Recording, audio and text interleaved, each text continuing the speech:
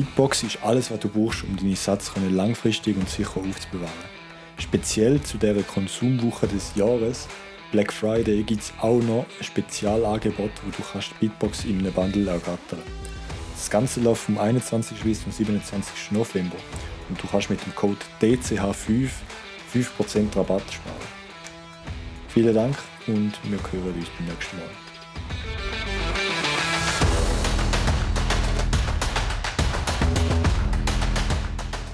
Meine Damen und Herren, recht herzlich willkommen zu einer weiteren Folge des Zentralschweiz Podcast. Natürlich heute wieder mal eine neue Folge, neuer Gast, so wie immer, ihr kennt es. Und zwar habe ich heute den Joël da. Einige werden ihn vielleicht kennen von der Zitadelle oder jetzt von Lugano, wo er war, wo wir übrigens nachher noch darüber schwätzen.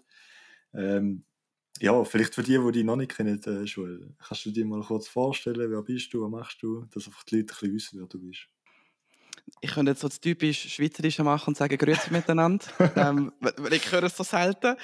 Ja. Aber eben, ich bin der Joël, ich lebe momentan noch in London, in England. Ich habe verschiedene Gründe, habe das Gefühl, es sei eine clevere Idee, dorthin zu gehen. Hat sich jetzt nicht so herausgestellt, darum komme ich wieder zurück. Und ich arbeite tagsüber als Content Writer für verschiedene Bitcoin-Firmen, Bitcoin-Startups und also ein paar Fiat-Fintech-Startups. Ja, irgendwie muss man die Rechnungen zahlen. Ja, und freue mich, hier zu sein.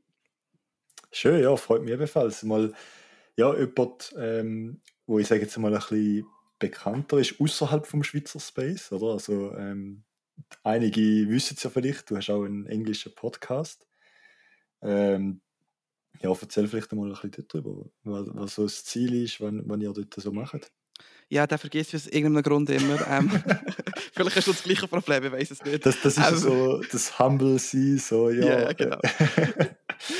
Stay humble und stay sad. Nein, Genau. also der Podcast, der heisst Rabbit Hole Stories. Hat nichts mit Rabbit Hole Recap zu tun, wir hören das immer wieder, wenn ich das erkläre. Es geht um die Rabbit Hole Stories der Leute. Und mein Co-Host, der Ian, den habe ich in einem Bitcoin-Meetup letztes Jahr hier lernen kennen. Und ja, wie es dann halt so ist, in England am Morgen um 2 sind wir so leicht betrunken da gehockt und so gefunden, so, hey, wir machen einen Bitcoin-Podcast. Und was sind jetzt das? 56 Wochen später haben wir jeden Montag mehr oder weniger eine neue Episode draussen gehabt. Und wir interviewen einfach wirklich quer durchs Band durch, hauptsächlich Leute aus Europa, zu ihren Rabbit Hole Stories, und wir wollen da so ein bisschen zeigen, wie verschieden der Space eigentlich ist. Es sind nicht nur Tech-Nerds, es sind nicht nur so ein bisschen, die Influencer, die man auf der Bühne sieht, sondern es sind natürlich auch die Leute, die im Hintergrund arbeiten, eben Meetups organisieren. Teilweise haben wir zwar auch ein bisschen grössere Namen gehabt, aber die haben auch spannende Stories gehabt und einfach mal verstehen, was dort abgeht. Und so ein bisschen einen offeneren Geist haben, anstatt was man halt sonst in den so ein bisschen grösseren, vor allem amerikanischen Podcasts sieht. Ich wollte jetzt sagen, dass ich in Amerika Hass habe, aber so ein bisschen die Storys in Bitcoin Space gehen wir auf den Wecker, dass immer so aus Amerika kommt. Also haben wir gesagt, eben Fokus Europa. Wenn wir spannende Leute aus Amerika haben, laden wir die natürlich auch ein. Aber wir wollen hören, was die zu erzählen haben. Ja, sehr cool. Also, ich weiss nicht, die einigen wissen es vielleicht, das ist ja bei mir eigentlich auch ein bisschen so das Gleiche gewesen, einfach halt im Schweizer Space. Finde ich cool. Genau, ja. Ich halt denke so, ja, eben, es gibt schon genug Podcasts auf Hochdeutsch und auf Englisch und ja, eben, wie du sagst, oder, es gibt nur schon mit dem Namen Rabbit Hole gibt es schon x Podcasts, oder? Ich weiß gar nicht, wer ist zuerst gewesen? Sind die zuerst gewesen, oder Rabbit Hole Recap? Nein, also Rabbit Hole Recap war definitiv zuerst. Es gibt noch das Rabbit Hole Stories von New York Times, was ironisch ist, weil das sind die grössten Fatzer, die es gibt. Also die meisten Leute vergeben den zuerst, aber ja, wir sind einfach so ein bisschen... Rabbit Hole Stories war der zweite Name, wir haben zuerst irgendetwas anderes gehabt, irgendwie Pleb Stories oder so etwas, und das haben wir nicht gefunden. Das ist schon so jetzt generell, also haben wir Rabbit Hole Stories genommen, weil es ein gutes SEO-Ranking gibt. Da kommt so ein bisschen mein Hintergrund zum Gelten, und dann hat sich das so ein bisschen ergeben. Ja, und Pleb ist halt auch so ein Wort, wo jetzt, ich sage jetzt mal, in der Nami-Welt nicht so gut ankommt, oder? Also, genau. Es ist halt mehr so ein bisschen abwertend, aber natürlich im Bitcoin-Space ist das natürlich sehr positiv, wenn man jemanden als Pleb bezeichnet. Nein, Total. Cool, ja, und eben mein Co-Host, der ist Engländer, also ich würde liebend gerne noch eine deutsche Show machen oder so etwas. Aber da müsste ich lang warten, bis der eigentlich Deutsch kann. Und habe ich dann gesagt, gut, machen wir es halt auf Englisch. Oder jetzt auf Schweizerdeutsch. Ja, es ist wirklich eine Option. Ich meine, es Genau. ist ein Markt, der spannender ist als vielleicht der englische Markt, finde ich. Mhm. Ja, er ist halt sehr begrenzt, das ist halt so. Also, Hm. es gibt natürlich nicht viele Schweizer Leute, die sich in Bitcoin interessieren, aber eben, also ich genieße es sehr, weil man lernt einfach die Community extrem gut kennen, wo Mhm. halt da lokal ist. Und es sind, ja, also eigentlich fast alle Leute sind super cool drauf und ja, ich freue mich einfach immer wieder zum sehen, wie viel das gleich in der Schweiz schon läuft. Also wenn man Mhm. glaube auch Lightning Node Rankings und so anschaut, dann ist ein Großteil auch alles in der Schweiz. Also das ist natürlich sehr cool. Ja, also ich habe ein paar Kollegen, die auch Bitcoiner sind. So Bitcoiner slash, sie arbeiten halt für Shitcoin-Firmen. Aber irgendwie dort finde ich so, hey, eben, jeder muss die Rechnungen zahlen. Wenn sie mit dem leben können, ist das ihr Ding. Und sie leben in Zug. Also ich meine, Shitcoin Valley schlechthin. Genau. Und beim einen, da hat mir am Sonntag das etwas geschrieben, wo ich gepostet habe, als ich jetzt mal geschafft habe, beim Zürcher Kantonalbank ein Foto zu machen. Und er so, ja, also eben, ich bin seit 5 Jahren, 6 Jahren Bitcoiner, ich habe noch keine Node. Wie mache ich jetzt die am einfachsten? Also gefunden, so, Dude, du kannst Bitcoiner, dass du keine Node aufgesetzt hast, bist du nicht wirklich ein wahrer Mm. Bitcoiner. Also ich glaube, da gibt es so allgemein noch genug Lernpotenzial. Da können wir sicher später auch noch drauf eingehen. Ja, sehr cool natürlich. Also, eben, wie wir gesagt haben, ist der Space sehr humble. Ich finde es cool, wie viele Events es mittlerweile auch gibt. Also, wir sehen es jetzt nur schon in den letzten paar Monaten, Bitcoin Alps, Bitcoin Block in der Schweiz, jetzt Lugano, Baden kommt jetzt noch im Dezember. Also wir haben mehr als genug Events und das ist natürlich sehr cool. Wenn wir gerade schon von Lugano reden, wir haben uns auch wieder in Lugano gesehen natürlich und ich weiß nicht, wie hast du das Event gefunden? Also ich war letztes Jahr auch gewesen, Mhm. und ich habe es deutlich besser gefunden als letztes Jahr. Ich meine, das erste Jahr letztes Jahr war, es war schon gut gewesen.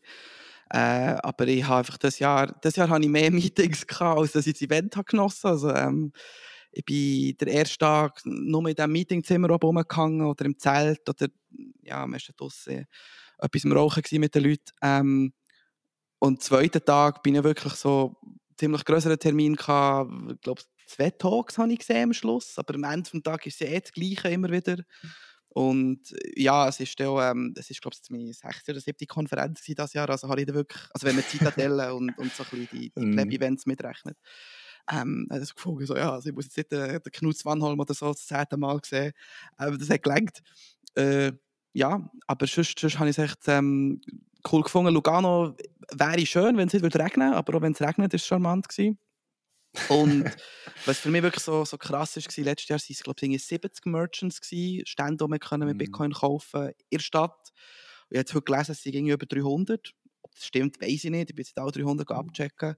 Aber ja, das Gelato mit Bitcoin gezahlt, das Nachteil ist mit Bitcoin gezahlt. Also einfach so all die Details, die dort sind aufgekommen, das ist eigentlich schon ziemlich cool.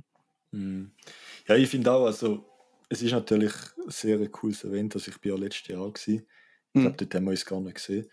Aber es ist sehr speziell. Also ich habe halt so letztes Jahr so halt gesehen, weil das Wetter natürlich echt perfekt war. Mhm. Man hat vor allem am Sonntag nachher noch länger dort bleiben, ein bisschen am See Mhm. chillen und so.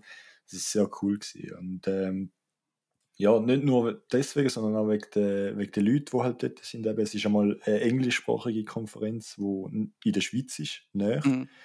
aber gleich ein bisschen international.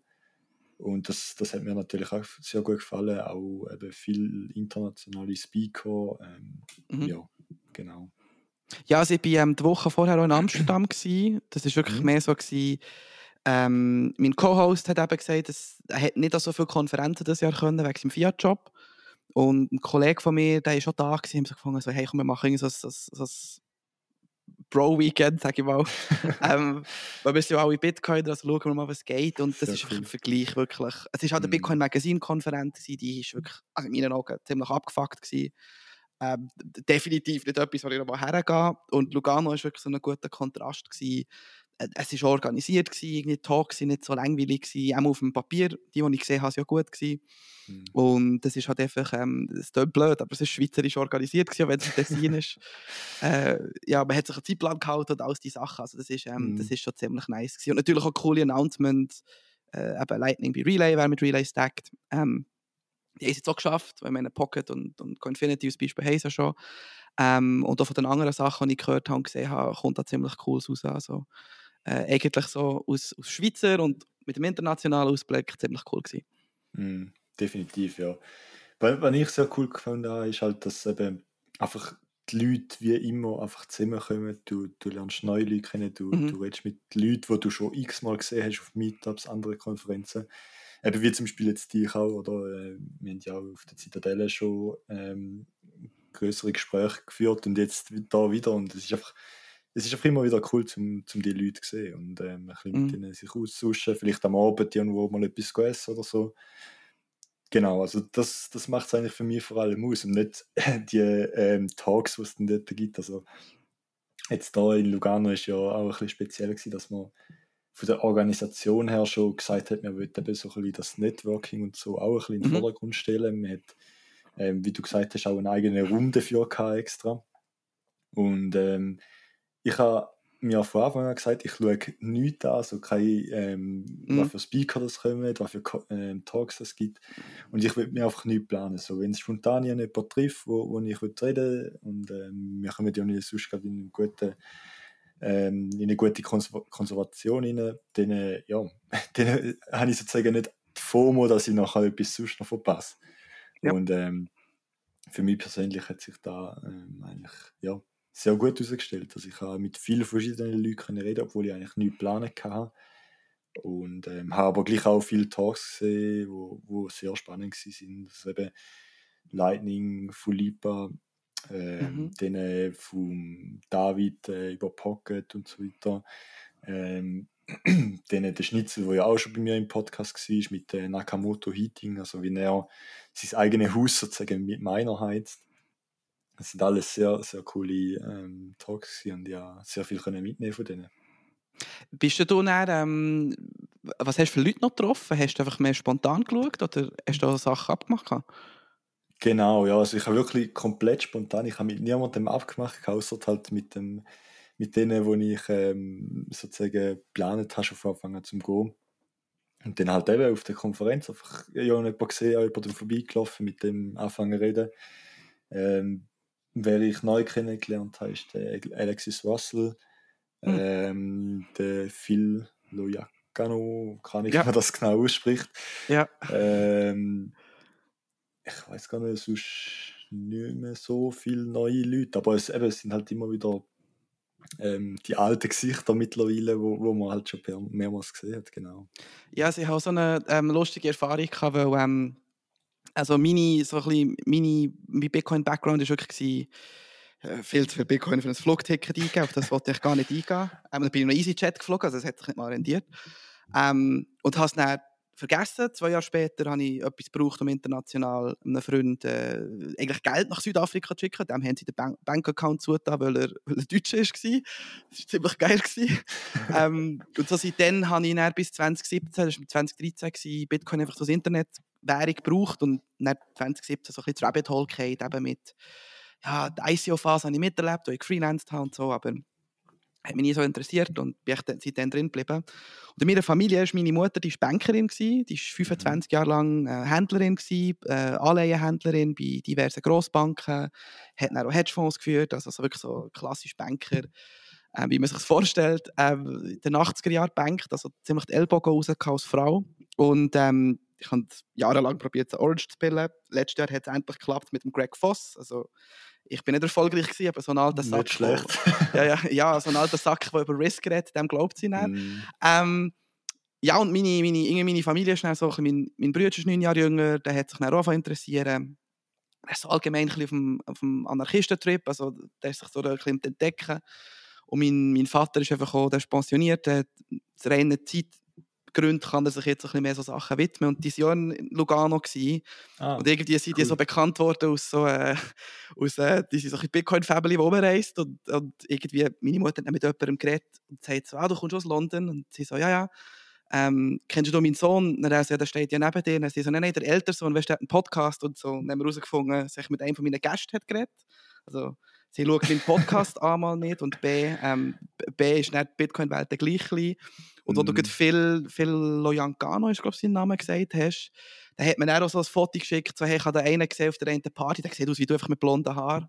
Und gesagt, ja, wahrscheinlich war es mein Bruder gewesen und prompt schickt das Foto mit meinem Bruder. Also, das habe ich wirklich cool gefunden, zu Lugano. Cool. Sie sind extrem familiär. Ich meine, den Bürgermeister ich habe am Sonntagnachmittag gesehen mit seinem Hund in der Stadt.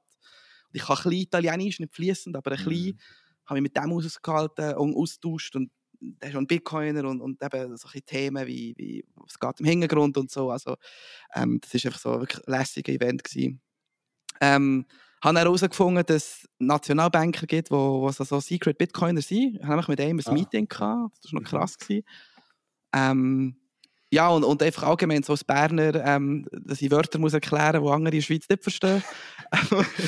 Standort, oder? Ja, also so Sachen wie, jemand hat mich gefragt, so, ja, keine Ahnung, ihr sagt, glaube ich, in der Schweiz, ihr geht auf die Lois oder so etwas, wenn ihr weggeht, oder? Sagen wir nicht. Okay. Also ich bin aus dem Osten, so von dem her. Ja gut, okay. Ja, aber eben, sie haben mir erklärt, das heisst sie so, und ich habe dann gesagt, ja, in Bern sagen wir, gehen wir auf die Schwanze oder gehen rumfüdeln. Das waren auch so Sachen gewesen, wo man halt nur so ein bisschen ein Schweizer Event kennt, weil wenn da die normalen, eben auf Events auf Prag oder auf Innsbruck oder so bist gegangen, hast zwar auch die Schweizer Leute da, aber du redest natürlich Hochdeutsch oder Englisch. Also das ist eigentlich so ein bisschen das, was mir am meisten hat gefallen. Ja, und wie du gesagt hast, Lugano ist halt einfach auch eine coole Stadt. Definitiv, ja. Und eben, es ist halt natürlich cool. Leider hat es nicht so ganz funktioniert, dass halt überall kannst du mit Bitcoin zahlen. Also Ja. ich weiß nicht, vielleicht ist dir auch aufgefallen, aber ich habe das Gefühl, Scheiß Bitfinex. genau, das ganze Bitfinex Pay mit Lightning funktioniert überhaupt nicht. Also jetzt eben, die eine Story war in dem einen Restaurant, wir haben das 6. haben wir gegessen mit Trinken und allem, wir haben je 220 Stutz. Gut, haben wir gedacht, okay, jemand zahlt mit Lightning und die anderen schicken es dann halt einfach dieser Person. Zuerst der Kollege probiert, der eine sehr grosse Note hat, also wirklich mittlerweile, ich glaube, unter Top 100 oder sogar noch tiefer, hat es nicht geschafft, die Transaktion durchzubringen. Dann habe ich gedacht, ja gut, probiere ich einmal. Bei mir ist es auch nicht gegangen und meine Note ist ja gerade auch nicht klein. Und ich habe sonst echt nie ein Problem. Und das ist eben nicht nur einmal. Also jetzt kürzlich gerade wieder, ich habe mich jetzt dazu überwunden, zum Ticket für nächstes Jahr kaufen für Lugano. Hat es auch wieder nicht funktioniert. Zuerst mit meiner eigenen und nachher mit Wallet of Satoshi. Und das zweite Mal, als ich es mit Wallet of Satoshi probiert habe, hat es dann funktioniert. Super. Also keine Ahnung, was das Problem ist. Ja. Du, ich habe es hat doch so einen Kebabstand draussen gehabt. Dort habe ich auch etwas gekauft, das hat aber funktioniert. Es ist auf Plan gegangen. Ja, also bei mir ist es wirklich, ich habe 3 Wasser, 2 Baklava und irgendwie für jemanden noch einen Döner genommen. Und habe ich mal alles so in der Hand gehabt, oder? Und so mit einer Hand gezahlt. Und dann, ist es eine Minute gegangen, 2 Minuten, so nach 5 Minuten stand ich da und ich so, ja, also an mir kann es nicht liegen, weil Payment es ist immer noch ein Pending gewesen. Ich habe Phoenix verwendet, also ich meine eigene Note auftun. Ja, und dann irgendwie kommt da so ein Typ von denen, die das Zahlterminal haben gemacht und sagt so, ja, okay, er zahlt jetzt das für alle und hat das irgendwie gezahlt und Daumen gespielt und so. Und ich so, ja, also, fuck, wenn ihr die Infrastruktur für Lugano macht, also dann würde es mich als Merchant jetzt anschiessen, wenn ich das machen muss. Ja, das ist mir auch ein bisschen aufgefallen. So, ich habe das Gefühl, wenn man in den Restaurant selber fragt, so nach Bitcoin, erstens mal, viele wissen gar nicht, wie überhaupt bedienen. Was ja noch okay ist, oder ich meine, einmal im Jahr ist es ein grösseres Event, das wird wahrscheinlich nicht viel passieren, wo dort die Leute mit Bitcoin zahlen. Aber gleich auch, die es wissen, es funktioniert nicht super. Also wenn du es scannst, dann hast du, wo du zahlst, Bestätigung zuerst als der Gegenüber. Also dann wartest 5 Sekunden, hast Bestätigung, weil ja eigentlich so normal ist, plus minus. Vor allem, wenn es größere Payments sind. Und dann geht es 10 Sekunden, 15 Sekunden und erst dann hat der Merchant selber Bestätigung. Und ich finde, ja, das kann es einfach nicht sein, weil eigentlich sagt der Merchant, ja, es ist gut, ich habe die Transaktion bekommen und Mhm. sagt dem Bezahler, dass er sozusagen jetzt die Transaktion abgeschlossen hat. Also, Ja, ja, also hat der Zitadelle mit Lipa tausendmal besser funktioniert. ja, Man könnte jetzt tausendmal sagen, besser. ich meine, wäre ja ein Schweizer Produkt, also es wäre ja so nahe gewesen. Ich habe mit dem Bastian noch geredet und Mhm, der hat dann auch gefunden, so, ja, du, wir haben es dann lassen. Ich meine, die haben eine Konferenz genießen und für Business-Kontakt nutzen, aber also, klar. Lipa hat besser funktioniert. Ich glaube, die haben ja sogar NFC-Payments so enabled gehabt, wenn ich es richtig im Mhm, Kopf habe dann. Also das hat auch genau. geklappt.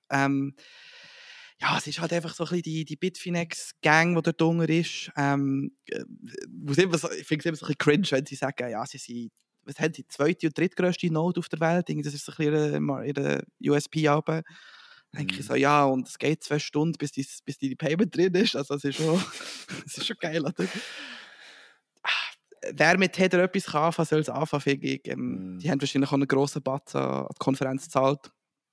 Aber ja, das ist so ein bisschen, wenn es einen Kritikpunkt gäbe, fände ich so, könnte man vielleicht abschieben. Ich weiss, es ist immer ein heikles Thema bei den Bitcoinern. Ich finde dort so, ich sehe den Use Case von Stablecoins, aber eben mit, keine Ahnung, Taproot Assets, RGB. Wenn man das will, oder, wäre das auf Bitcoin möglich. Mhm. Plus ist ja das grösste und das zweitgrösste Netzwerk das Shitcoin-Netzwerk bei Tether anyway. Also, ich habe dort immer so ein bisschen persönlich Mühe, wenn ich es aber sehe. Aber du, hey, wenn sie Ja, zahlen und die Konferenz gut ist, genau. why not, oder? Genau, ja, das ist eben auch ein Grund gewesen, wo ich eigentlich sehr überrascht war. Also, bis, ich sage jetzt mal blöd gesagt, kurz bevor der letzte Talk angefangen hat, habe ich eigentlich, muss ich sagen, sehr cool, besser als letztes Jahr, weniger Shitcoin, auch eben bei den Mhm. Ausstellern. Also, du hast letztes Jahr hat's jenste so Shitcoin-Terminals und Ja, Crypto-Payment-Firmen und sonst irgendwelchen Scheiß gehabt. Und das hat es da ja eigentlich fast nicht gehabt, oder gar nicht eigentlich sogar. voll, Ich ja. weiß nicht. Und was mich dann einfach so ein bisschen gestört hat, ist der letzte Talk auf der Mainstage sogar noch. Es ist nichts mehr anders gelaufen. Also du hast eigentlich nur noch in der Mainstage sein oder im Zelt halt mit irgendwelchen Leuten reden. Und dann bringen sie so eine hohe Promo von irgendeinem Kartenanbieter, wo du kannst mit dem MetaMask Wallet verbinden. Oder? Und da denke ich mir dann halt schon so, ja, jetzt haben wir es doch so gut gemacht und jetzt versauen sie das in den letzten paar Minuten noch mit einer so einer Aktion. Ja, ist einfach wieder typisch, oder? Da fließt einfach Geld und Mhm. ja, Ja, wahrscheinlich ist es halt da. das ist auch aus jemand, der so ein bisschen in der Industrie arbeitet. Eben, ich habe mehr Mhm. mit den Lightning-Startups und so zu tun. Das ist wirklich ein Problem, weil das Geld geht leider weg aus dem Bitcoin-Space, eben in die Shitcoins. Ich muss auch ganz klar sagen, einer von meinen Kunden ist zum Beispiel so ein typischer Tech-Bro Venture Capital Fund. Also, das sind jetzt alle AI-Experts. Jetzt, Ja. was so ein bisschen Crypto wieder pumpt, sie sind plötzlich wieder Crypto-Fans. Aber Mhm. die investieren einfach immer, dass es heiß ist und die schießen Geld nach dem Zeug nach. Das ist idiotisch. Aber das macht eben so ein bisschen uns verwundbar, in Anführungszeichen, weil, ja, also ich glaube, Lipa, wenn die wahrscheinlich nur ein Zehntel von den A16C-Investoren aus Amerika würden bekommen, das Produkt würde natürlich ganz anders gehen. Du hättest schon Geld fürs Marketing, Geld für die Aufklärung und alles. Und das ist halt so ein bisschen, das ist so ein bisschen die Schattenseite von dem. Es ist übrigens in Amsterdam, wie ich es vorhin erwähnt habe, dort ist es richtig schlimm gewesen. Das letzte Jahr hast du dort noch so die Bitcoin-Firmen gehabt und das Jahr hast Mhm. du Derivatenfirmen, Mhm. halt viel so Ordinal-Sachen gehabt. Du hast schon, was hat es noch so gehabt? Ich glaube, es waren auch Stacks-Leute dort gewesen. Also es ist so ein bisschen, ja, du bist so ein bisschen reingelaufen in die Halle und so, okay, es wäre ein Bitcoin-Event, aber die müssen aber das Zeug zahlen wahrscheinlich. Mhm. Ähm, ja, ich glaube, das wird sich wahrscheinlich in Zukunft nie so gross ändern, außer wirklich die Venture Capital und die Investoren böcken mal, dass es eigentlich Bitcoin sollte sein und nichts anderes. Aber ja, die sind ja da auch ein bisschen Fiat-minded und wollen halt sich so schnell wie möglich einen Return haben. Klar, ja, das ist halt leider so. Eben, eigentlich, ja, ich habe mit dem auch nicht ein großes Problem, solange sie es halt machen, Mhm. sollen sie es machen. Ich meine, mittlerweile kannst du es ja sogar auf Bitcoin Native machen, wie du vorher Mhm. gesagt hast, aber mit RGB und Taproot Assets. Ja, ich glaube, es hat natürlich schon auch, es ist schon auch etwas Wichtiges, um eben genau die Shitcoin reinbringen, um das Marktvolumen reinbringen, die Investoren auch. was momentan halt echt noch auch ein grosses Problem ist, weil es halt von vielen Bitcoin, also Plebs, auch nicht so akzeptiert wird, wenn es Ja, eine größere Firma oder so versucht, etwas mit dem zu machen. Und ja, ich verstehe es schon, also ich verstehe beide Seiten irgendwo. total. Aber Also ich habe auf meinem, also mein Blog ist mehr so eine Dumping Ground, wo ich, wenn ich ab etwas aufrege oder wenn ich etwas gesehen habe, schreibe ich drüber. ja, Und manchmal muss man auch ein bisschen die Routine drin behalten. Und der Leon von Bitcoin News, den habe ich in Lugano irgendwie im Networking-Zelt, der ist nebendran gehockt, da reden. Und einer von meinen letzten Artikel, ist halt leider auf Englisch, vielleicht kann man ihn verlinken, war, sie geschrieben haben, warum Bitcoin und vor allem Europa VC Money, also Venture Capital, Geld brauchen. Es ist echt traurig, also wenn man das mal gegenüberstellt, Amerika, Europa, ich finde, in Europa haben wir so viele Innovationen, so viele verschiedene Ideen. Ähm, das hätte viel mehr Potenzial, aber da fehlt Kohle. Und auf der anderen Seite hast du die Amis, die einfach null Ideen haben, aber viel Geld. Und die besiegen die everyday. Und er hat dann auch so gefunden, also mit den Leuten, die ich rede, da fließt schon Geld. Also ich habe den Artikel so ein bisschen überflüssig gefunden. Ich habe dann mal nachfragen, ja, wie viel Geld fließt in so ein Bitcoin-Startup? Weil auch wenn 1 Million in Seed Money zum Beispiel, in der Pre-Seed, Seed oder Series A nach viel tönt, in Krypto sind das teilweise 100 Millionen in so einem Fond. Oder einfach schon nochmal die Fondgröße. Ich meine, der Andrews, wie heisst der von A16C? Horvison oder wie immer, der hat irgendwie Horowitz, kann das sein? Horowitz, genau. Ja. Merci, der hat einen 4,5 Milliarden Fonds einfach nur für Web3 im letzten Bullrun dort. Ist eigentlich begraben momentan. Sequoia macht irgendwie 2,5 Milliarden und schießt alles in FTX. Also, das sind riesige Grössen. Und wir einfach so Bitcoin-Only-Funds à la IGO-Dev, die haben vielleicht, keine Ahnung, 100 Millionen drin. Das ist viel Geld, aber man braucht natürlich viel, viel mehr. Und ich hoffe einfach so mit den nächsten Dingen, die kommen im Bitcoin-System, dass sich das ein bisschen anpasst. Ja, also any VCs, wenn das einer sieht, vielleicht auch in der Schweiz, so die Bitcoin-Startups und Bitcoin-Firmen vor allem, die brauchen Geld, weil die machen 20 Mal besseren Job als die Shitcoin-Companies. Genau, und es gibt sicher auch noch ein paar Schweizer Podcasts oder so, oder sonst ähnliche Podcasts, die Mhm. auch ein bisschen davon könnten profitieren, sage ich jetzt mal. Ja, genau. Hast du Nein. sicher irgendwo einen QR-Code, oder? Spaß beiseite so. Aber nein, natürlich genau das gleiche Thema ist halt natürlich auch eben bei Konferenzen oder Events allgemein. Also mir ist da letzte Mal aufgefallen, so entweder hast du eine reine Bitcoin-Konferenz, Mhm. wo sehr knapp kalkuliert ist, wo Ticketpreise zwar teuer sind, aber halt so, dass sie gar knapp wahrscheinlich nicht einmal null rauskommen. Mhm. Oder du hast halt eben die grossen Events, wo ein bisschen Shitcoiner-Ding hat oder eben ja so ein Mhm. bisschen kritische Firmen, die das halt subventionieren. Und ja, ich finde auch, wir müssen uns das einfach bewusst sein, auch als Bitcoiner, wo eigentlich eben genau die reinen Bitcoin-Events wollen, dass wir halt einfach auch bereit sind, um ein bisschen mehr dafür zu zahlen. Oder halt, wenn das Ticket sonst billig ist, dass man dann eben das sonst irgendwie supportet mit Social Mhm. Media Support oder irgendwie, wenn es hat einen Spendelink, wenn man nach dem Event gesagt hat, super Konferenz gewesen, ich will da nächstes Jahr nochmal sehen, weil nur so funktioniert. Also ich habe das jetzt schon ein paar Mal gehört, dass Schweizer Events ja wahrscheinlich gerade mal knapp Break-Even sind, nicht einmal Mhm. teilweise. Ja, Vor also ich allem da in der meine, Schweiz jetzt, ja. es ist schon ein Mix aus, du willst schon eine gute Show machen oder eine gute Show bieten. Mhm. Ich meine, es gibt so Sachen wie Bitcoin Alps, wo ich bin in Bern war dann und habe darauf gewartet, dass mir jemand ein Ticket gibt. Und dann habe ich am Abend um 5 Uhr erst so das WhatsApp bekommen, so, ja, hier ist das Ticket. Ich so, ja, super, jetzt bringt es mir nichts mehr. Aber eben so ein Tages-Event, glaube ich, könnte dort noch recht viel bewirken. Baden ist ja so, Kreuzlingen, die ich leider verpasst habe das Jahr, habe ich gehört, es war super gewesen. Also Mhm. vielleicht kann man dort so etwas organisieren, aber es ist, wie du sagst, also entweder der Operator ist einfach voll oder nicht los. Sorry, ich nicht aber so ein bisschen Englisch reinschießen, das ist einfach der Alltag, wenn ich beide Sprachen habe. Kein Problem. Aber ich glaube, die Leute verstehen es. Und Mhm. ja, oder du gehst halt einen Kompromiss ein, aber ich glaube, also das ist jetzt so meine Erfahrung, früher so die ersten Bitcoin-Events, die ich bin gegangen, die waren wirklich so voll native gewesen. Dann hast du halt Mhm. ICO-Pump und Meth-Heads und so, was ich auch hatte. Also Meth nicht Drogen, sondern Ja, Ethereum, ja, ist etwa klar. das Gleiche.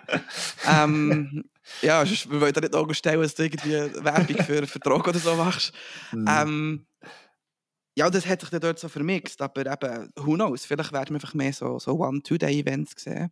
Was ich fände es irgendwie auch lässig, also wenn man sich mal so ein verlängertes Wochenende irgendwie irgendwo in der Schweiz kann auslesen und dann kann man von Event zu Event gehen. Ist vielleicht auch eine Möglichkeit, wie man es dort gestalten kann. Mhm.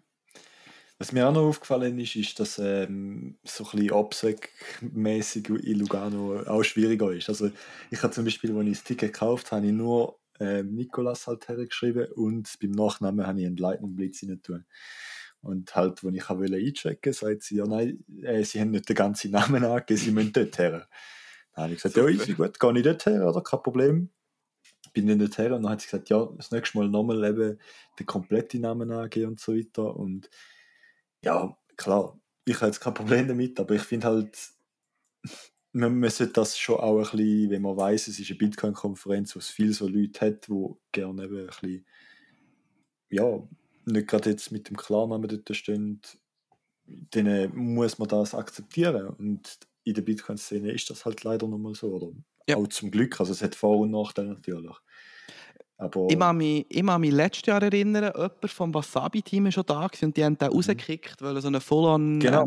Face-Mask hatte, oder? Mhm. Ich glaube, das haben sie dann irgendwie ironischerweise mit einer Gesichtsmaske, also so Covid-mässig, wieder reingelassen, was ich verdammt weird habe gefunden. Ähm, Mhm. aber das ist wirklich so ein bisschen etwas, halt, wenn es halt einfach so ein bisschen mehr Mainstream wird, sage ich jetzt mal, hast du halt einfach das.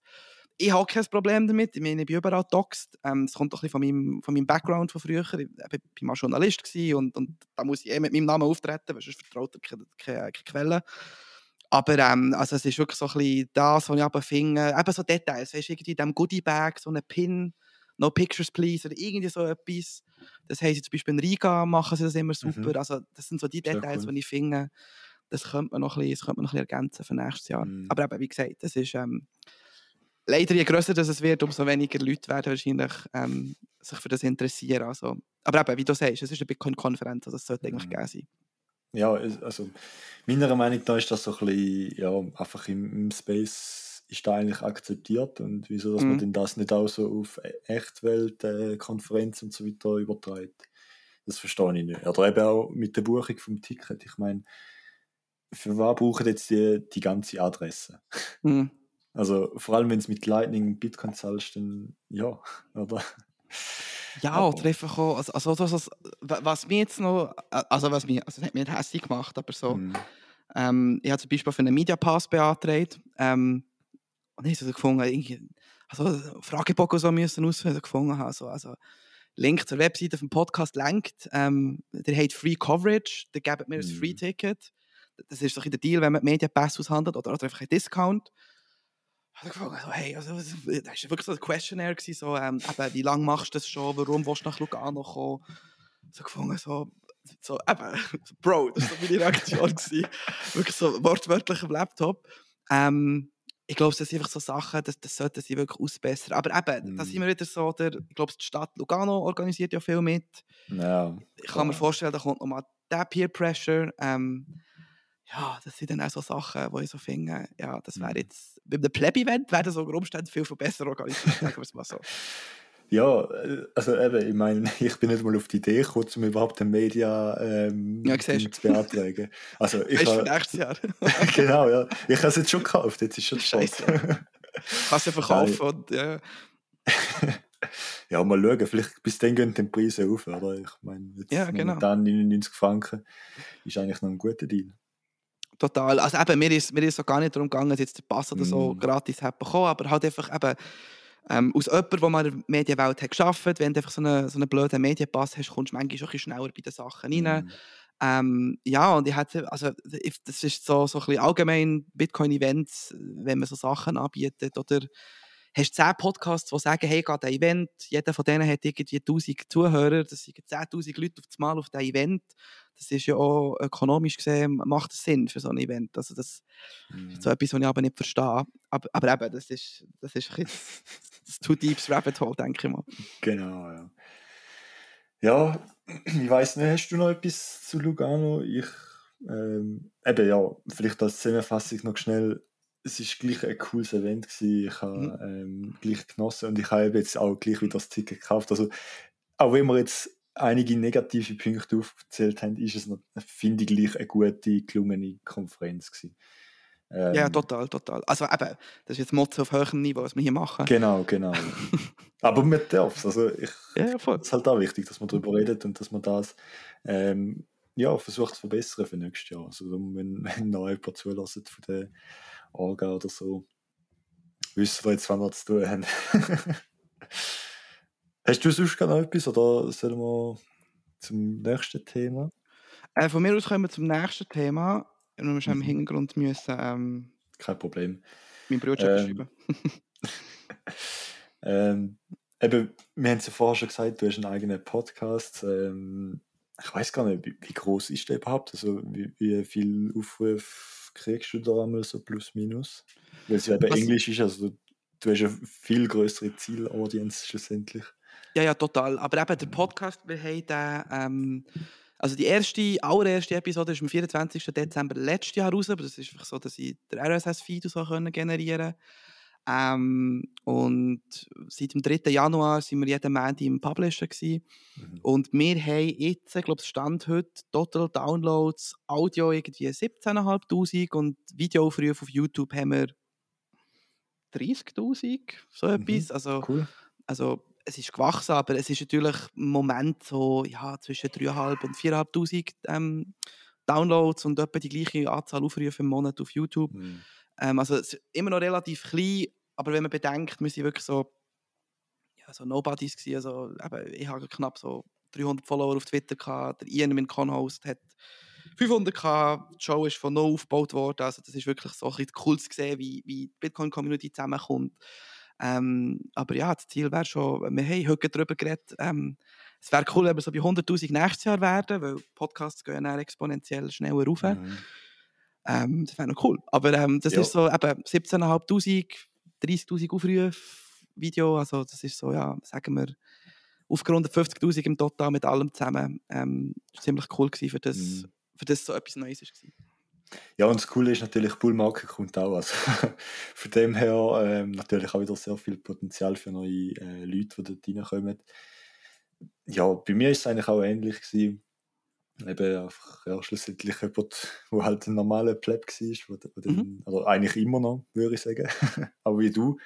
Und versucht einfach, ja, zum ein bisschen Content zu erstellen, zum den Wie, Leuten den Space zu zeigen, Leute aus dem Space auch zu zeigen, genau. wie viel hast du jetzt im Total? Oder scherst du das nicht? Doch, also ich weiß es so auswendig gar nicht, weil ich schaue eigentlich viel zu wenig die Zahlen an. Aber meistens sind es etwa 3 bis 400, 500 Aufrufe pro Folge, wenn mal eine ganz gut läuft, ein bisschen mehr. Aber jetzt insgesamt, ich müsste jetzt gerade schnell nachschauen. Ich logge mich da gerade schnell ein. Aber es sind ja wenige Tausend, also 15'000 Alltime über alle Folgen. Also, ja. Okay. Aber also natürlich, wenn ich halt auch muss sagen, ich bin sehr überrascht gewesen von Anfang an, Mhm. wie viele Leute das gleich auch reingelassen haben. Also eigentlich von der ersten Folge habe ich über, ich glaube, 200, 300 Aufrufe gehabt, Cool. was sehr cool ist, weil ich habe nie damit gerechnet und ja, anscheinend kommt es gleich auch gut an in der Community. Also ich höre auch immer wieder Feedback und es freut mich natürlich sehr. Ja, also ich meine, wenn man bedenkt, wie kleiner der Raum Schweiz ist, oder, im Vergleich zum englischen Raum, Es ist eigentlich krass, wie viele Aufrufe das gleich schon sind. Oder? Total. Und ich meine, wenn man auch noch bedenkt, also jetzt so innerschweizerisch, du hast vielleicht auch noch so, hättest noch so den Röstigraben oder so, oder? Weil du hättest eigentlich noch Potenzial mit Mm, anderen Leuten, aber die Welschen, die können Deutsch, aber reden nie, oder? Hat man das mm. Thema? Und ja, wenn man einfach mal ein bisschen schaut, wie konzentriert wahrscheinlich auch die Anzahl Bitcoiner in der Schweiz ist pro Kopf, also cool. Ähm, Zeigt Ja, halt einfach, wie engagiert alle sind, oder? genau, ja. Und es ist auch cool, ich komme immer wieder mal Nachrichten über vom süddeutschen Raum, wo Cool. heisst so von wegen, ja, ich will jetzt mal ein bisschen Schweizerdeutsch lernen, weil ja, vielleicht wandere ich mal aus oder so. Ist Und verständlich, wenn man in Deutschland lebt. genau, ja. Nein, das ist natürlich sehr cool. Also auch an die süddeutschen Zuhörer. Wirklich cool, dass er reinlässt und dass er es versucht zu verstehen, auch wenn es wahrscheinlich schwierig ist. So, voll. Also ich glaube, also ich merke es jetzt halt einfach im Dachraum. Ich muss wirklich sagen, als ich früher noch ich habe lange in Bern gelebt und dann in Zürich und bin einfach immer zwischen den beiden Städten hin und her gewesen und noch viel gereist. Und ich bin eben leider früher wirklich sehr wenig an die Events, so, also eben die Bitcoin Association Schweiz, oder? Ich meine, die haben wirklich immer coole Gäste da. Das habe ich einfach voll verpennt.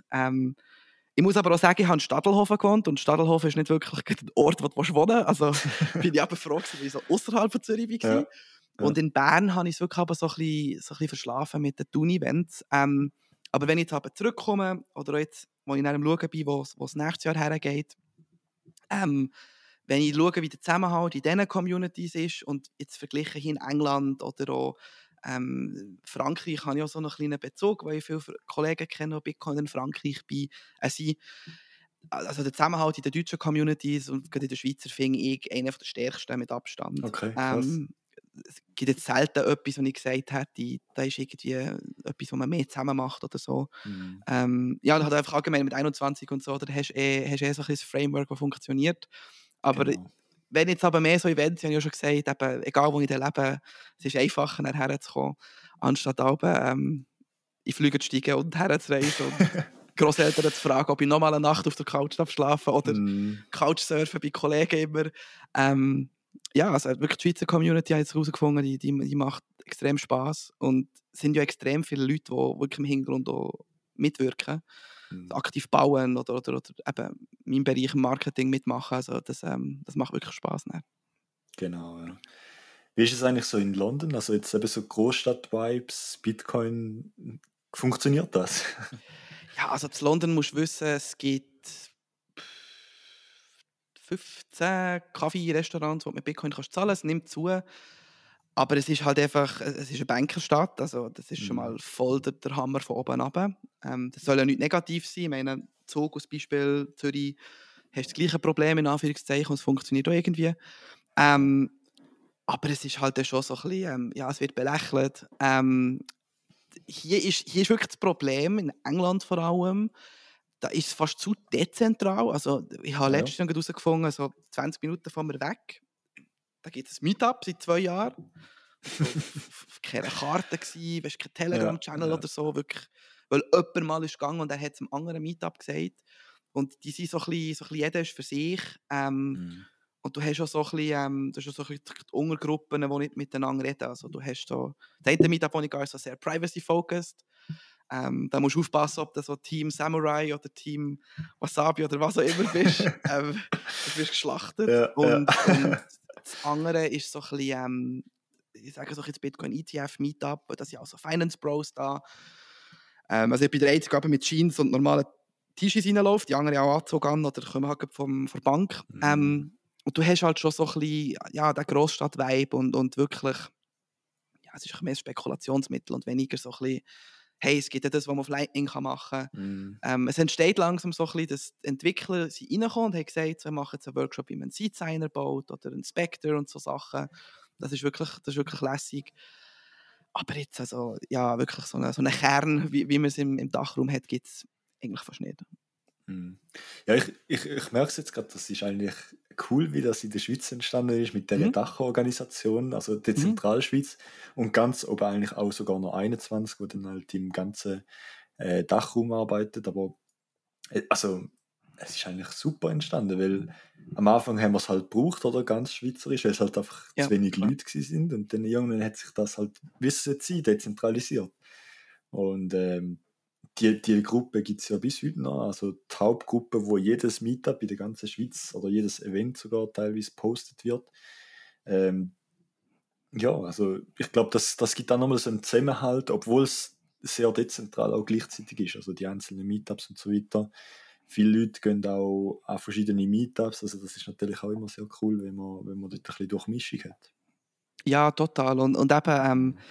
äh, gerade wenn man mal so von außen kommt, also ich kenne viele Leute, die eben süddeutschen Raum, Österreich zum Beispiel, kommen und die sind ja Bitcoiner und fragen mich dann so, ja eben, gibt es irgendwie, oder die böckern nicht, dass wir Kantone und nicht Bundesländer haben, das ist schon mal das Mhm. Erste. Gibt es irgendwie pro Bundesland oder Kanton etwas? Ich so, nein, ja, es gibt so eine Hauptgruppe, ich kann den Link schicken oder halt einfach ja, schau auf der 21 World Map, oder? Mehr oder weniger. Und dass es dort auch so ein bisschen die verschiedenen Ecken gibt, das ist schon nice. Wie gesagt, als ich früher in der Schweiz habe gelebt, ich habe so ein bisschen das Meetup-Zeugs ignoriert. Wünschte, ich wäre früher reingekommen, aber ich glaube, selbst wenn man jetzt heute dort reinrutscht, man ist gleich nicht spät dran. Das ist ja so ein bisschen das Schöne. Definitiv, ja. Man hat immer noch die Möglichkeit. Das ist ja so, ja. Warum hast du überhaupt gesagt, du willst einen Podcast starten? Also eben, du hast gesagt, du hast schon journalistisch viel gemacht, eben irgendwie Newsletter oder einen Blog, hast du, glaube ich, gesagt. Podcast ist eigentlich ein Medium, was es schon ewig gibt, also ich weiß auch nicht, 15, 20 Jahre oder so sicher. Ja, wieso Podcast? Also eben, also die Grundkombi war, dass wir am einem Abend zu viel haben getrunken haben, was in England schnell passiert, weil kulturell machst du nicht viel. Aber dann war es wirklich eben so ein bisschen dem voll Hardcore-Amerika-Narrativ entgegenzuhalten, weil, wie gesagt, ich bin nicht ein Amerika-Hasser, aber es geht einfach auf den Wecker, wenn du auf Bitcoin Twitter siehst. Und halt aus jemandem, der irgendwie, ich habe früher bei vielen Podcasts mitgeschrieben, auch bei einem der grösseren Leitmedien in der Schweiz. Und habe einfach immer das Format gäbig gefunden. Also, man kann wirklich herhocken, miteinander reden. Wenn man es ein bisschen professioneller machen will, kann man natürlich auch noch das Format bestimmen und so. Und es ist, glaube ich, einfach eine andere Art, etwas zu lernen, anstatt einfach so das hyper-fast Social Media Consuming, das man hat. Was sicher auch geht, also es gibt ja auch genug Content Creator jetzt, die eben so auf einen TikTok-Style umschalten. Der Julius zum Beispiel aus Deutschland, der macht das wirklich super. Der Marc mit dem Bitcoin Hotel hat ja auch angefangen, dort so voll die YouTube-Schiene zu fahren. Also ich glaube, das braucht es auch. Aber einfach so gefunden, wirklich einen Podcast zu haben, wo man mehr Fokus Europa hat, halt Englisch sprechend, weil es breiter geht. Und eben mein Co-Host kann nicht Deutsch.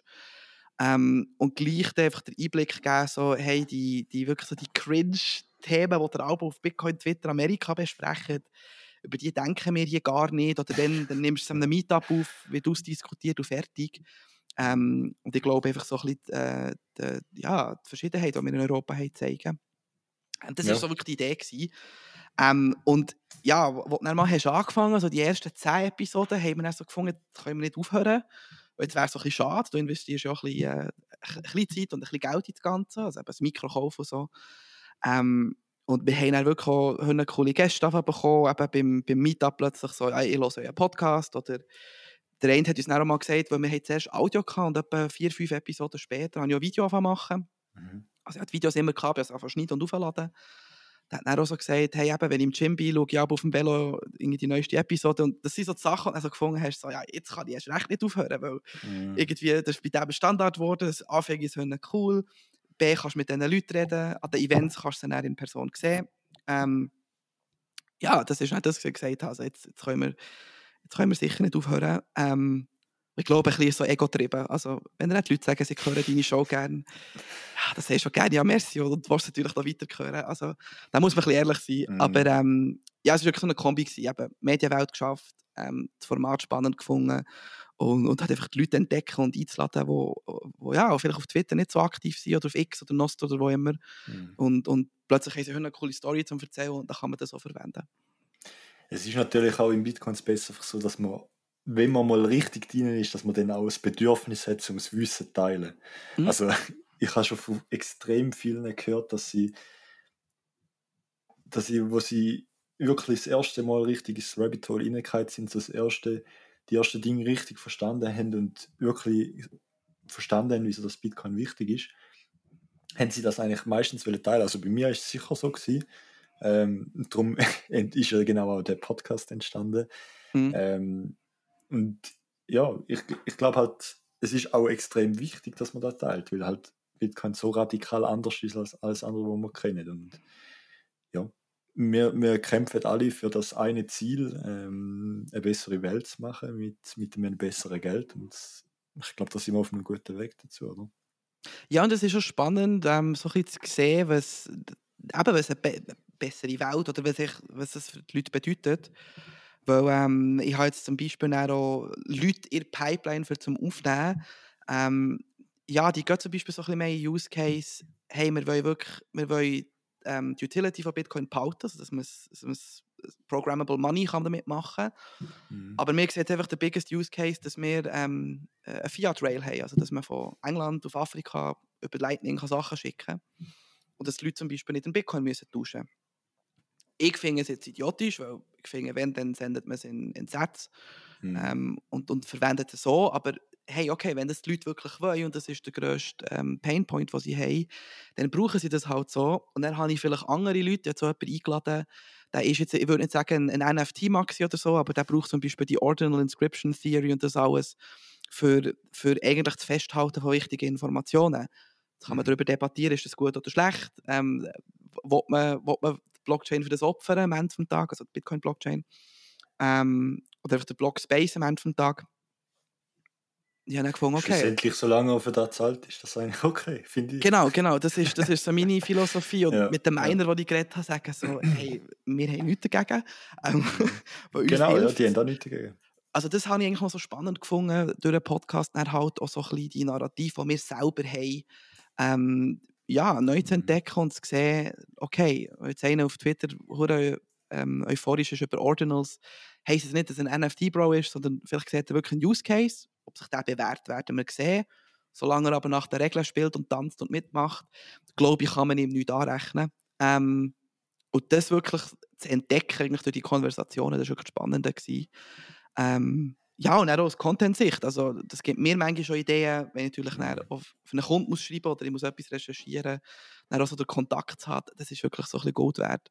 Und hat einfach auch wirklich eben Bitcoin-Freunde aufzubauen, überall auf der Welt. Das ist wirklich so das, was mir am meisten Spass macht. Mhm.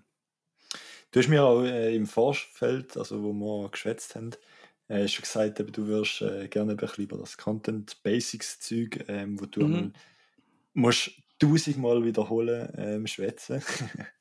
Ich weiss nicht, eben jetzt, nächste Bullrun kommt demnächst, vielleicht in den nächsten 1-2 Jahren, vielleicht auch, ja, mal schauen. Vielleicht sind wir schon drin. Auf jeden Fall. Vielleicht sind wir schon drin, ja. Ja, eben, wie siehst du das? Eben, du hast den Podcast auch nach einem Hype-Cycle gestartet, wie ich auch. Haben die das irgendwie etwas vor, um eben vielleicht genau auf die Leute, die neu ins Space hineinkommen, ein bisschen versuchen, dass die direkt in den richtigen Weg hineinzulocken? Oder hast du dir da vielleicht noch keine Gedanken gemacht bis jetzt? Also jetzt Podcast-spezifisch, ja. Was wir gedacht haben, ist, wir haben so angefangen, so, eben so ein bisschen die TikTok-Shorts, sage ich jetzt mal, die man gerne sieht, oder Untertitel und es flasht und tut und Emojis überall. Das ist halt einfach die Art und Weise, wie man die Leute am schnellsten abholt. Und wir haben dort voll gesagt, hey, egal was wir für einen Gast haben, ob jetzt die zum Beispiel eine App machen aus Lernplattform oder ob jetzt das irgendjemand ist, wo ein Lightning-Developer ist. Wenn es ein Snippet gibt, das so einfach wie möglich erklärt, was das Problem löst, das Problem ist, für was Bitcoin da ist, dann nehmen wir das auf und dann tun wir das featuren. Also das ist so ein bisschen der Teil, den wir aus dem Podcast mitgeben. Und bei mir in der Arbeit merke ich einfach, wie du sagst, wir sind so tief in diesem Rabbit Hole drin, aber am Ende des Tages, die Leute da draussen, die verstehen nicht mal, also eben, die denken, unser Geld ist immer noch deckt mit Gold oder Silber oder irgendwie. Oder ja, im schlimmsten Fall der Staat sorgt halt dafür. Ich habe nur eine Diskussion gehabt mit einem Zürcher Kunden von mir, ein Startup. Da ist irgendwie der Marketingchef von. Wir sind zum Thema Grossbanken gekommen und ich habe so gesagt, ja, also eben, dass er mit der CS gegangen ist, das ist eine Frechheit. Ja, aber wenn wir keine Grossbanken mehr haben, dann brauchen wir Kleinbanken. Und ich gesagt, das geht gar nicht. Am Ende des Tages bräuchten wir gar keine Banken. Wir können das direkt machen. Oder? Und dann kommst du in die Diskussionen rein, wo halt einfach immer, du bist der Alex Jones im Umzug für alle. Das sollten wir ja nicht sein.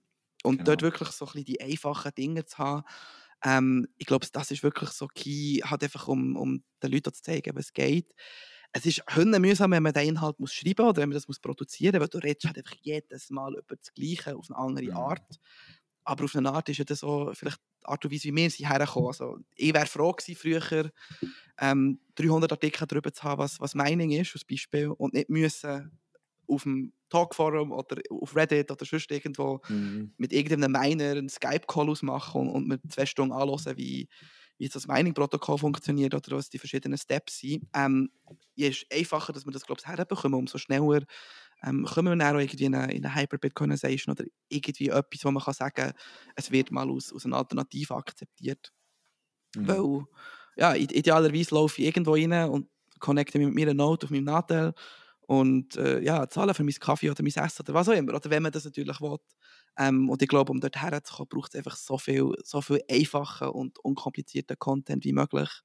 Und das liegt vielleicht auch ein bisschen an uns, der diesen Content macht, dort halt über die Hürde zu springen und zu sagen, okay, dann mache ich jetzt halt nochmal so ein Lernvideo oder so einen Inhalt.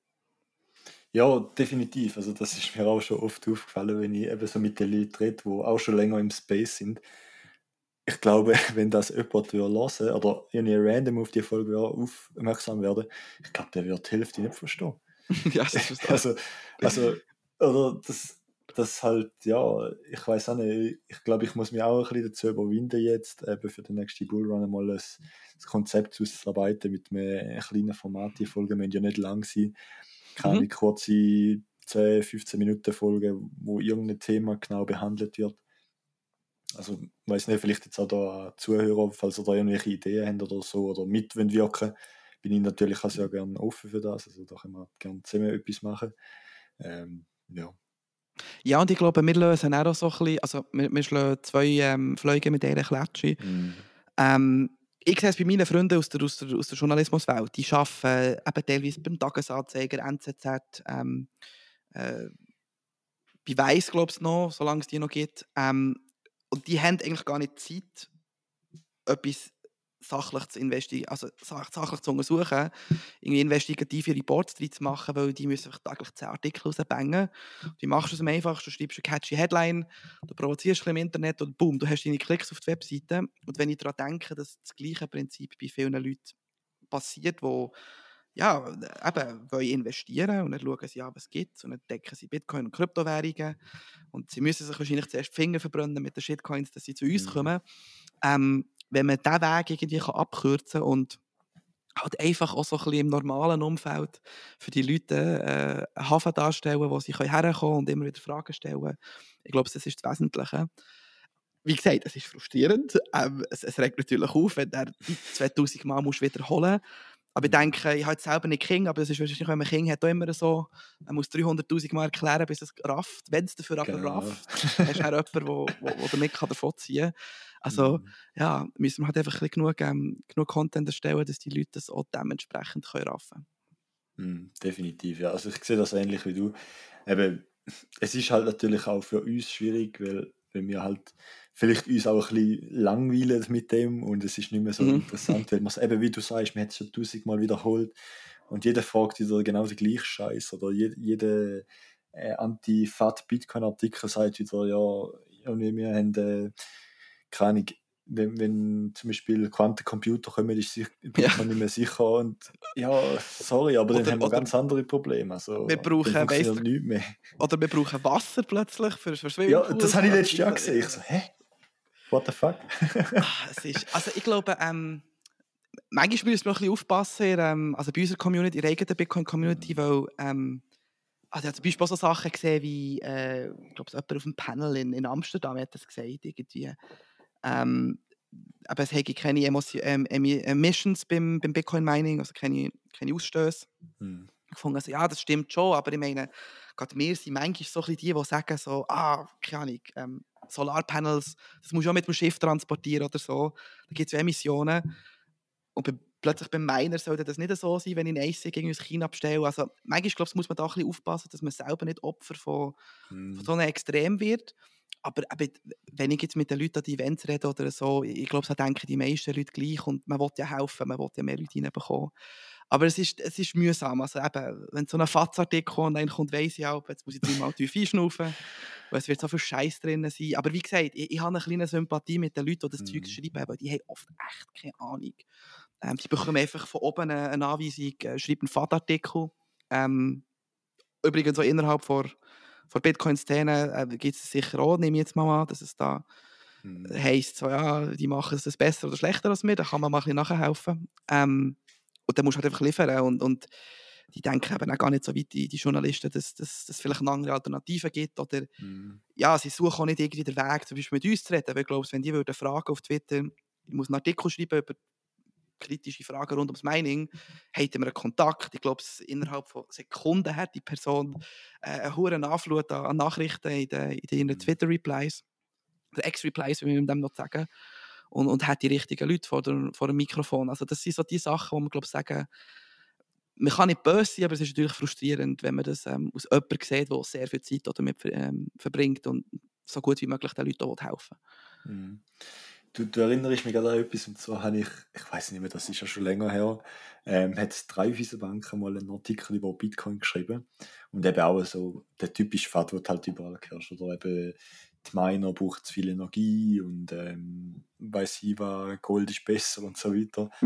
Super. Und ja, und lauter so Sachen halt. Und ich habe dann wirklich mir die Zeit genommen und mir gemacht, um all die Sachen, wo mir als Bitcoiner nicht übereinstimmen, ähm, irgendwie versuchen, drauf eine Diskussion oder irgendwie zumindest einmal das Ganze irgendwie auf einen Artikel zu verlinken, wo geschrieben worden ist, wo das eben sozusagen disproved, sage ich jetzt. Und ich habe lustigerweise sogar eine Antwort bekommen.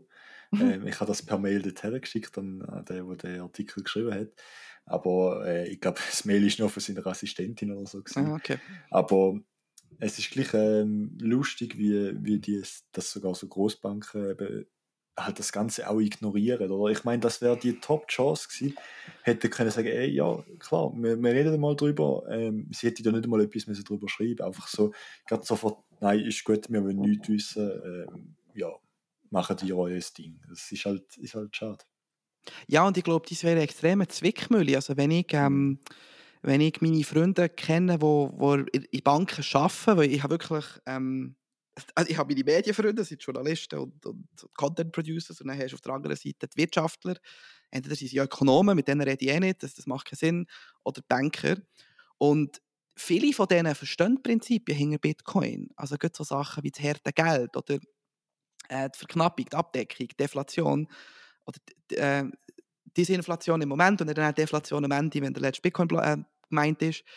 Ähm, das leuchtet nicht, aber sie schauen mich einfach an und sagen so, hey, wenn ich ein Finanzprodukt verkaufen will, das ich machen muss, um zu überleben, ich darf das zum Beispiel nur mit so etwas wie einem ETF. Ist jetzt ein ETF gut oder schlecht, mit der Paper Bitcoin und so, keine Ahnung.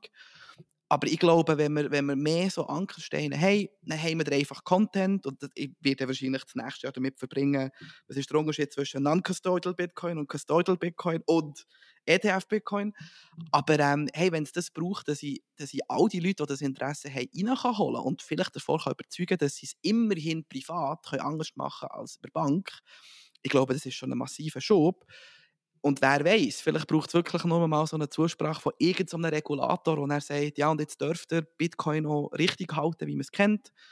Ich meine, ein Multisig zu erstellen wäre ja nicht so schwierig, das schafft ja wohl jemand bei einer Bank.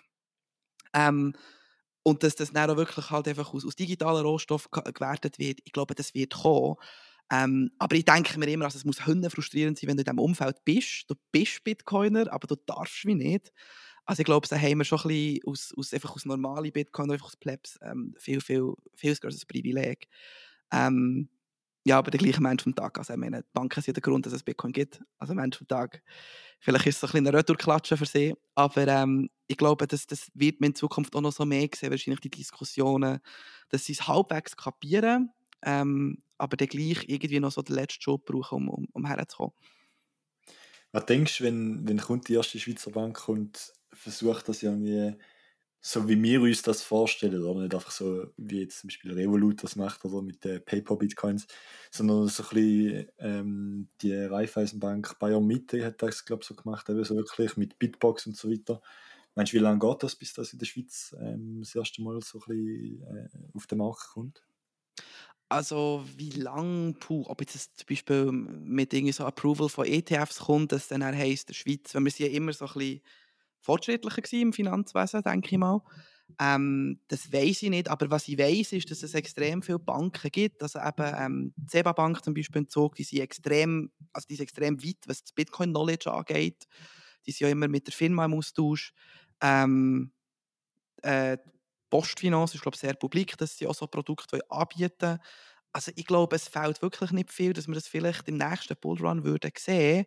Und eigentlich, wenn du so überlegst, der Finanzmarkt Schweiz, ich meine, gerade eben, CS als Beispiel, die haben recht darunter gelitten. Vielleicht kommt jetzt auch ein bisschen meine Vergangenheit drüber, weil ich immer über den Platz habe geschrieben. Ähm, Bitcoin ist eigentlich so ein bisschen die Möglichkeit, uns wieder wirklich stark zu positionieren, weil wir haben extrem abgenommen, was die Lukrativität vom Finanzmarkt angeht. Es hat auch so ein bisschen mit Amis zu tun, weil die hauen einfach auf einen Paukenschlag oben drauf seit der 08er-Krise. Oder? Und du hast Präsidentin Obama gesagt, hey, Bitcoin ist wie ein Swiss Bank Account in your pocket. Ja, das ist die Idee dahinter. Und ich glaube, wenn es jetzt einfach so eine mutige Bank würde geben, vielleicht so eine Kantonalbank, die irgendwie sagt, so, wir wollen nicht die ETF, wir wollen es wahren. Wir haben mit denen in Deutschland geredet und wir haben mit unseren Regulatoren geredet. Ich könnte mir wirklich vorstellen, dass das schneller kommen kann, als wir es denken. Aber ich bin jetzt mal so ein bisschen optimistisch und sage, sicher im nächsten Bullrun könnten wir so ein Angebot sehen.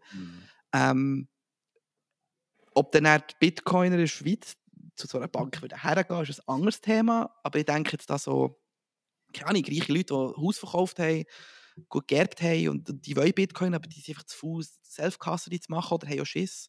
Und sie könnten so zu einer Bank gehen. Also ich glaube, das wäre ein riesiger Katalysator, einfach auch für die Schweiz aus Finanzplatz. Ob das nicht Zürich und Zug zulässt, ist die andere Frage. Also die Shitcoin Ja, mal Valley, ich glaube, schauen. die hätten nicht so Freude. Aber ja, hey, also, wer weiß, vielleicht hocken wir in einem Jahr da und es gibt irgendwie 4 Banken, die das anbieten. Und diese 100 Heroes, das wäre doch wirklich mal etwas Cooles. Ja, oder vielleicht wird dann auf einmal Lugano der neue Bankenplatz für die Schweiz. Genau, das ist ein guter Punkt, weil die BPS war schon drunter gewesen, habe ich gesehen, auch mit den Sponsoren, also die Banca Popolare Svizzera. Und dort weiss ich zum Beispiel, die haben sehr ein ausgeprägtes Self-Custody-Produkt entwickelt, halt für Krypto. Es braucht auch seine Zeit, bis sie dort herkommen, aber ich meine, da braucht es eben einen guten Bürgermeister. Paolo von Bitfinex, vielleicht kann er mal etwas machen, statt immer auf CNBC in den Interviews zu sein und die Orange Pillen und plötzlich hast du das Produkt. Also ich glaube, da sind wir wirklich nicht weit weg davon entfernt. Ja, und die Schweiz als Rohstoffnation, ich meine, Gold haben wir echt genug gehabt mal, Silber auch mal. Da gäbe es eigentlich das Potenzial, dass sie halt auch digitale Rohstoffe annehmen. Mhm. Was natürlich auch ein wichtiges Thema ist, ich meine, du createst nicht nur Podcasts, sondern auch eben Blogartikel, glaube ich, immer noch, oder? Value for Value. Also ich nehme an, bei dir ist das sicher auch ein Thema, zum Beispiel deinen Podcast höre ich auch mit Value for Value. Wie kommt das bei dir oder bei deinen Zuschauern oder Zuhörern so an? Also es ist so ein bisschen zweiteilt. Ich finde das Konzept hinter Value for Value extrem wertvoll, weil es ist ja im Grundwesen da etwas Simples. Du hast die QR-Codes oder du hast einen Payment-Link oder was auch immer. Und alles, was du machen musst, ist halt das Payment auslösen oder die Zahlung. Was ich glaube, es einfach noch so ein bisschen fehlt, dass das grösser wird, ist natürlich das Commitment unsererseits, dass wir auch die Sätze ausgeben. Und ich glaube, wir sind einfach wirklich so in dieser komischen Phase. So der Main-Layer, er ist nicht perfekt, aber ich würde mal sagen, das Hauptprodukt ist gut genug, dass man sagen kann, man kann auf dem aufbauen. Und jetzt braucht es halt einfach wirklich so die ersten Leute, die Sätze ausgeben und das zurückgeben. Aber ich glaube, es wächst. Also es ist sicher nicht gross genug, dass du davon kannst leben kannst, ausser du bist jetzt Rabbit Hole Recap. Die haben da immer wieder gute Boosts und so, aber ich glaube, denen geht es eh gut, die brauchen das nicht. Aber es ist ein Modell, wo man glaube ich, damit arbeiten kann. Weil es ist halt anders als einfach ein Paypal-Link oder so haben. Ich kann wirklich das, was mir dort gesendet wird, auch selber besitzen. Mit relativ wenig Aufwand, finde ich. Und ich glaube, wenn man das ein bisschen mehr ausbaut und wenn halt einfach auch die Content Creator manchmal ein bisschen frecher sind, also wir sind extrem schlecht in dem, wir sagen so selten, dass wir Value for Value machen und es kommen gleich Sachen rein. Ich glaube, dann ist das eine Möglichkeit, wo man es ausbauen kann. Vielleicht auch so ein bisschen die Anschuldigung an die Leute da draussen, also wenn euch wirklich etwas gefällt, eben, es kann wirklich auch ein Satz sein. Du hast zumindest irgendetwas dazu beigetragen, oder? Das ist ja die Idee dahinter. Und ich denke, da könnte man etwas dran arbeiten. Streaming ist halt allgemein so ein Thema, das ich spannend finde. Also Lightning Streaming, dass man nicht nur sagt, jemand muss proaktiv eben, das Wallet führen und die Zahlung ausführen, sondern man könnte es wirklich auch schon einstellen in den Einstellungen von Show oder so. Das wäre natürlich cool. Aber ich glaube, da braucht es einfach zuerst mal so den Erstaufwand, dass die Leute überhaupt ihre Sätze so ausgeben. Ja, was eine größere Challenge ist. Ja, nicht nur selbst, sondern auch das App. Also ich habe jetzt schon viel gehört, ja, wieso nutzt du kein Fountain? Ja, Spotify ist einfach zu gut, also vom mhm, Overlay und so. Es ist extrem gutes Nutzererlebnis. Auch Apple Podcasts und so weiter. Und ich verstehe es irgendwo durch auch. Also, ja, ja, total. ich bin selber auch ein bisschen in dem Ökosystem gefangen. Für Podcasts und so weiter mittlerweile nicht mehr. Aber ja, es ist halt extrem convenient. Und ich habe jetzt gerade gelesen, dass Fountain eine komplett Redesign überkommt Mhm, nächstens. Also, mhm, ich weiß nicht, ob es vorher schon live geht, bevor die Folge rauskommt, aber eben, schaut jetzt vielleicht einfach auch mal nochmal an, wenn ihr mhm. vor langer Zeit schon mal gesagt habt und die nicht Schlag damit gekommen sind. Ich sehe extrem viel Potenzial in dem Thema, aber es ist halt eben, wie du sagst, auch gleich. Ähm, wir dürfen nicht erwarten, dass es am Schluss auch funktioniert. Oder? Das ist halt etwas Neues, wo immer noch extrem entwickelt wird. Und ja, hoffen wir mal, dass irgendwann dann große Apps wie eben Spotify, Apple Podcasts, Amazon Podcasts und so weiter, was nicht alles gibt, dass die dann irgendwann gezwungen sind, um das zu implementieren, weil die Leute halt alle so nach dem schreien, weil sie ihren Content Creator unterstützen. Ja, und ich meine, wenn du so einfach von einem Konsumentenaspekt anschaust, wie viel Fees geben wahrscheinlich die eben so Netflix, Spotify auch an die Kreditkarteninstitute ab? Ich meine, du hast vielleicht so Sachen wie Faulty Payments, Chargebacks und all die Sachen. Und bis das ja im Hintergrund auch besettelt, eigentlich schon im Neobankensystem heutzutage, das geht Wochen. Mit Lightning ist halt einfach, eben, du stellst einen Invoice, du sendest die, du zahlst fertig. Also eigentlich ist es ein No-Brainer, dass sie das würden implementieren. Und ja, eben so Sachen wie, keine Ahnung, Taproot Assets, RGB, wenn sie halt Fiat haben, es geht auch. Also ich glaube, das liegt da wirklich so ein bisschen an uns, das zu zeigen. Aber ich bin auch so ein bisschen wie du. Also ich bin ganz ehrlich, ich höre meine Musik auf Spotify. Bin da wirklich der Hardcore-Spotify-User für irgendwie etwa 10 Jahre jetzt sicher. Ja. Und meine Podcasts, ab und zu höre ich sie auf Spotify, weil es halt einfach auf dem Laptop oder auf dem Nadel ist. Mm, Aber hey, wenn mir ein Erfolg hat gefallen, ich mache den Effort und gehe zappen oder ich gehe etwas senden. Also ich glaube, das muss man einfach ein bisschen antrainieren, dass es reinkommt. mm, Aber ja, also eben auch da, wenn jemand von Spotify Schweiz oder Google Schweiz oder was auch immer zulässt, so, Lightning wäre eine Option ja, oder einfach ja. allgemein Bitcoin wäre eine Option. Mm. Definitiv, ja. Und eben, ich meine, bei uns ist es halt nochmal so ein bisschen, wir sind auch tief in dem Thema drin, oder? Also wir Ja. sehen da auch, eben, wie gut das funktioniert, wie wichtig das kann sein. Und wir machen halt den Effort mehr. Und ich weiß, man kann da nicht von einem normalen Pleb erwarten, dass er jetzt nachher auf Spotify die Mhm. Fountain-App öffnet und nur zum den Boost zu machen. Da wäre Mhm. ich wahrscheinlich genau gleich und würde sagen, ach komm, egal, aber ja. Ich glaube, wir haben da viel Potenzial und das wird gut kommen. Jetzt auch, seit neuestem gibt es jetzt auch sogar Musik mit Mhm. Value for Value. So richtig, also im App wie bei Podcasts, du kannst streamen und so weiter. Also sehr cool, meiner Meinung nach. Und das funktioniert, das ist super. Ja, und ich glaube, es ist eben, ich stelle mir immer so vor, ich bin eben 1996 geboren, also ich bin gerade zu jung, um so die Glory Days vom Internet zu erleben. Aber ich kann mich erinnern, eben der erste Computer, den wir daheim hatten, dazumals noch Cousins, die älter sind als ich, die mir erzählt haben, wie man sich mit dem Internet verbunden hat, mit dem Dial-Up und so. Und ich stelle mir einfach vor, wenn man wahrscheinlich dann, Anfangs 2000 den Leuten hat gesagt, hey, in 10 Jahren wirst du Musik aus deiner Hosentasche streamen, du zahlst, keine Ahnung, 10 Stutz im Monat dafür und die Qualität ist fast so gut. Vielleicht wie eine CD, nicht so gut, aber fast so gut, wenn man es will. Die hätten die angeschaut und gedacht, spinnst du eigentlich? Also einmal Internet in der Hosentasche geht nicht oder du brauchst ein Kabel und all diese Sachen. Und das hat sich so schnell entwickelt und wir haben ja gesehen, Internet verglichen zu Bitcoin entwickelt sich Bitcoin nochmal schneller. Also da braucht es wirklich nicht viel, dass das dann wirklich eine Option in Zukunft wird sein. Und ich bin ganz ehrlich, selbst wenn es jetzt immer eine Minderheit bleibt, also wenn Spotify, Apple der King bleibt, aber es gibt so eine 5%, 10%, 13% vielleicht, um da so ein bisschen einen Pun reinzubringen. Ähm, Minderheit, die das braucht und das wächst einfach weiter. Ich glaube, das wäre sogar noch cooler, ein Teil von dem zu sein und so früh wie möglich dabei zu sein. Ja, wenn es das braucht, um Bitcoin an die Leute zu bringen, dann bin ich dabei. Und ich glaube, es macht so Spass.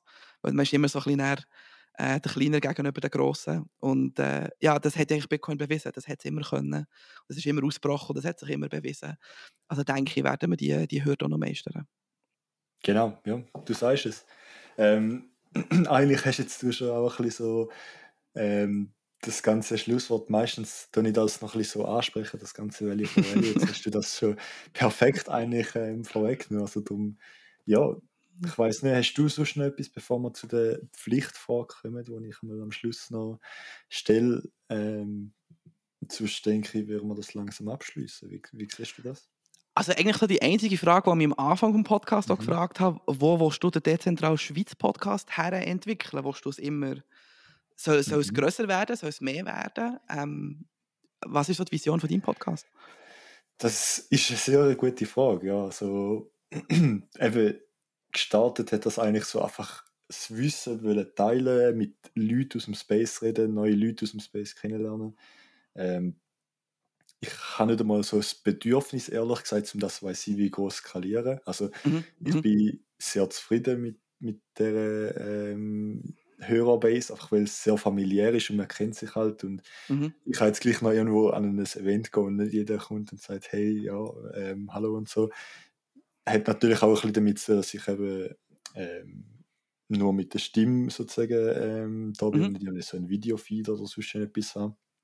Aber ich glaube, also ich habe jetzt schon ein paar Mal auf Meetups und so gehört, irgendwie deine Stimme kommt mir bekannt vor. Und dann, ja, das kann sehr gut sein.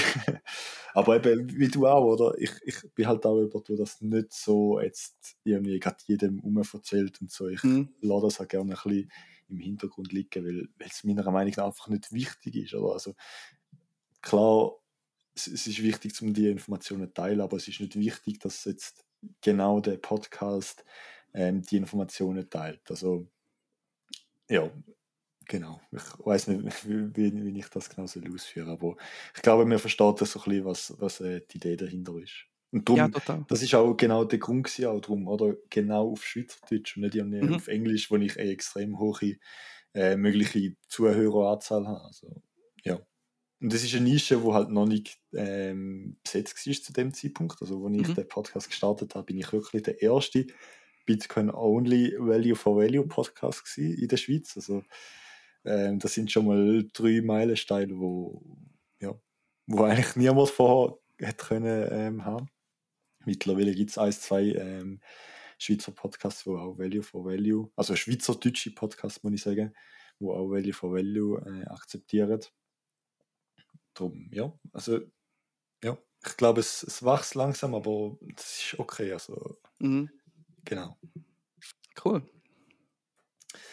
Ja, dann, wenn das alles ist, dann wären wir noch zu der Abschlussfrage gekommen. Ich weiß nicht, ob du dich vielleicht sogar vorbereitet hast. Ich frage einmal immer so ein bisschen am Schluss, was ist das Lieblingsmeme von dir Mhm. jetzt in dem Fall? Hast du da gerade eins? Also es ist jetzt sicher, weil halt einfach die Woche so crazy war. Es gibt doch das Drake-Meme, wo er eben so irgendetwas sagt, dann schaut er weg, wenn etwas gut ist, schaut er her. Und irgendjemand hat das anfangs diese Woche mit dem Larry Fink gemacht, 2017, eben Bitcoin is for Criminals und 2023 siehst du mit der Laser Eyes unten drunter und so Buy my Bitcoin ETF. Das finde ich nicht schlecht. Oder halt einfach auch eben mit dem Kermit the Frog, wo, wenn ich den Boss fragt, warum bist du spät gekommen, arbeiten, Bitcoin pumpt x%. Irgendwie halt der Mhm. Latz oder so etwas ist nicht die Antwort. Also das sind so die Memes, die ich momentan sicher auch viel umsende. Wenn eben das Telefon kommt von Freunden, so, hey, Mhm. soll ich jetzt ein Bitcoin kaufen? Dann kann man es gäbig senden. Sehr cool. Super, dann schließen wir das, glaube ich, ab, oder? Mhm. Ähm, ich würde sagen, das Schlusswort gehört dir, falls du noch irgendetwas hast. Und sonst, ja, hören wir uns beim nächsten Mal. Wenn ich noch etwas habe, ja, also wenn ihr jemanden kennt, der Schweizerdeutsch kann, abonniert den Dezentral Schweiz Podcast. Wenn jemand englische Podcasts hören will, kann man meine abonnieren unter Rabbit Hole Stories und sonst sieht man sich sicher am nächsten Event. Unbedingt, ja. Also es wird auch alles verlinkt natürlich. Dein Podcast, dein Blog, was du sonst noch alles hast, Twitter, weiß nicht, was fehlt noch. Ja, Noster, Was ja, da genau, ja. man ist irgendwie überall auf dem Internet. Also wird einfach auch ladig Links dort oben sein, wo man draufklicken kann. Sehr cool. Ja, super. Danke vielmals und bis zum nächsten Mal. Merci dir.